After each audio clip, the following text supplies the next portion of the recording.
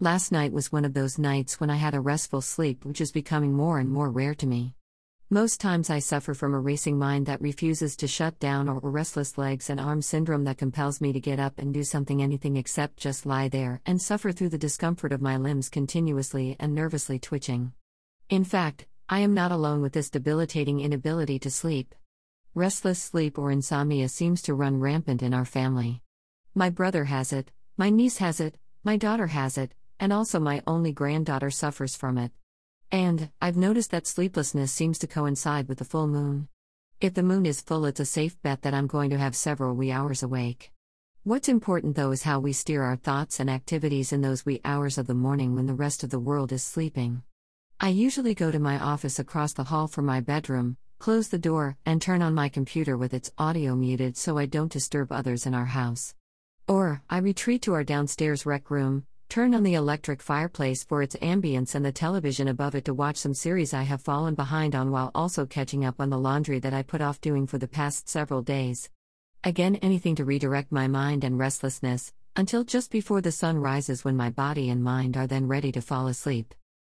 This morning when I awoke refreshed, I fed the dogs, made my coffee, the usual things, and then headed to my office to read my mail and to see what's going on with my family and friends on social media.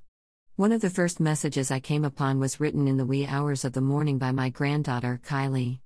Kylie turns 21 in August, and like most young people has had her ups and downs on her way to adulthood. Last night, with her heart and mind racing, she decided to share her thoughts about those difficult times with her family and friends. And, as part of Kylie's village, I'm so very proud of her stamina and perseverance that helped her rise above her severe hurt and pain to reach this growth period into her womanhood. She's on the right track, we love her dearly, and thank our Lord for watching over her.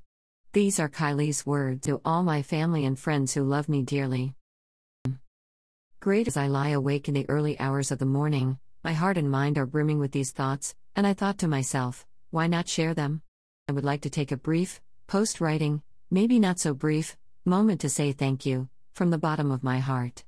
Thank you for the endless showers of support, for the unconditional outpouring of love, for teaching me to thrive and pushing me to do so, amongst many other things. It truly does take a village, and mine has been one filled with many blessings. I was placed into a life surrounded by those who have loved me, and those who have hurt me. Those who have motivated me, and those who have dragged me down. Those who have helped me grow, and those who blocked my sunlight.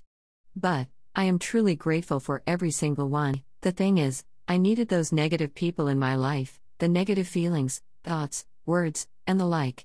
I needed to feel the crushing weight of a jealous friend, of those who only wanted company in their misery, and of surrounding myself in groups which build nothing firmly but their negativity. To wrap things up, I am proud.